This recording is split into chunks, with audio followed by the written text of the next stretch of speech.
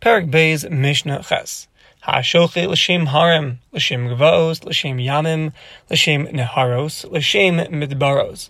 So one who does a shechita with the intention to worship the harem, the mountains, gvaos, the valleys, yamim, the oceans, neharos, the rivers, and midbaros, the deserts. Says the Mishnah, shechita say psula. The shechita is pasul, meaning she'asura ha'behema ba'achila. The behema will be aser ba'achila. Aval ena aser b'hana. It's not aser b'hana, like a carbon for avodah zarah. So ba'achila it's aser, but it would be mutter b'hana. Why? Because shekol elu, all these examples in our Mishnah, they're not real avodah zarah. Real avodah zarah would be aser b'hana. These are not real avodah zarah. Because the pasuk says, "Abeid ta'abdun," you should destroy eskol makomos she'avdu shamagayim, where all the gayim were worshiping avodah zarah. Es Elohim ala haram haramim, the gods on the mountains. We darshan out that Elohim ala haram, you're destroying their gods on the mountains, but v'lo haram Elohim, but their mountains are not gods. Therefore, something which is mechuber, something which is attached to the earth, it's not avodah zarah. Ein anas avodah zarah. But in mikol makom, nevertheless, asura ba'achila, this animal that you're shechting is asura ba'achila, because near it appears as if you're shechting for the avodah zarah, so because of the maris ayin, it's asura ba'achila. But it's not asura ba'hana, because these mountains and rivers is not actual avodah zarah, being that they're attached to the earth. Something which is attached to the earth is not real avodah zarah.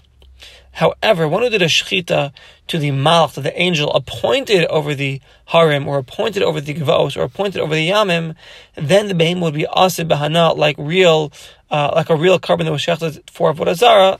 Because if you're shechting with the intention to worship the angel over the harem or over the gvaos, that would be like real avodah zarah, and the shechita would be pasul to the effect that it's aseh b'hana as well.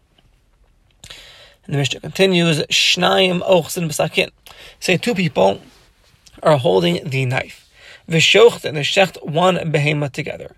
Echad, one shechts l'shem echad mikol elu. One shechts with the intention to shecht to the mountains or to the valleys, like we mentioned earlier.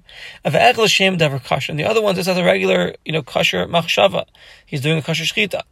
Shchitasan psula. The shchita is pasul. For the same reason we explained earlier. And the Gemara points out that we're talking about a case, b'shnayim shem shutfim, they're both partners in this behema.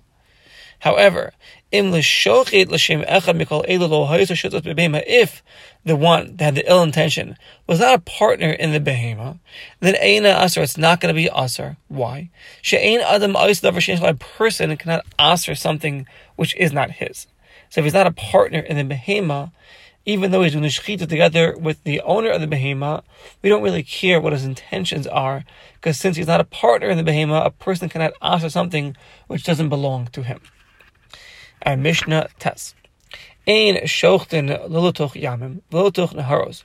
One does not do the shechita into the yam, into the oceans, nor into the rivers.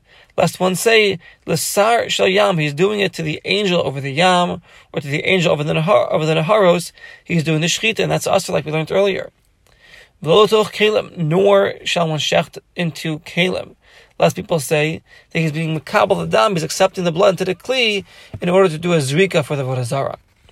Aval, however, shechid v'lotoch uga shamayim, he could shecht into a pitcher of water. The hainu again, a pitcher, sefel, a pitcher. So it's a pitcher of water would be okay. And the Mishnah is coming to teach us, she'ena asr l'shchot l'toch kli ela b'kli rekan. When is it asr to shecht into a kli that's an empty kli? Because we're concerned you're collecting the blood to do zrika for avodah zarah. But to a kli where there's water in the kli, it's permitted to shecht into it. Because the water is mochiach, proves that your kavana is not to just accept blood to store, to use for zrika for avodah zarah. Rather, there's water there. It's going to get mixed up in the water, and therefore it's the regular kosher shechita.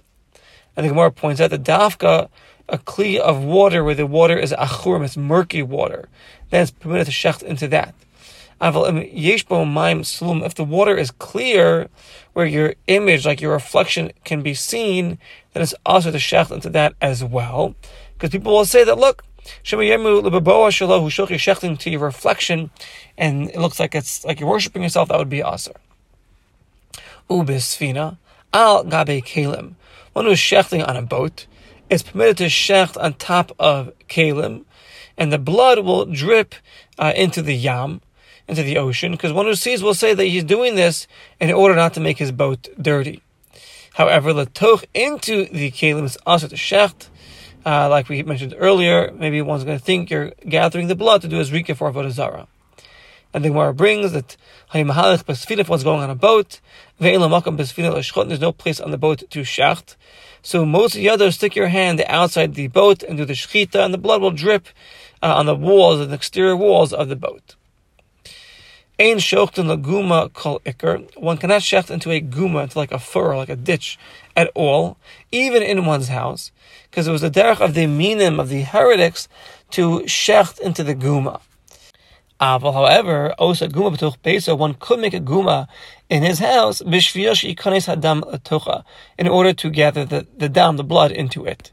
Meaning, shu shochid, he shechts outside of the guma, and the blood drips into the guma. That would be okay. The Gemara explains shaharotza lenakos es chatzer, when he wants to clean his courtyard. Osa makom, he makes a place chutz leguma, outside of the guma, and he does the shechita, and the dam shows as it drips and it goes down into the guma. That would be okay. Ubashuk, and in the marketplace, lo yasa kain, do not do so. Lo yishcho, don't shecht even chutz, even outside the guma. Sheyadam, the blood should be shosas v'yor, to drip into the guma. That would be forbidden even when you're shechting outside the guma, so the blood drips into the guma. That would be forbidden in the marketplace, in the shuk.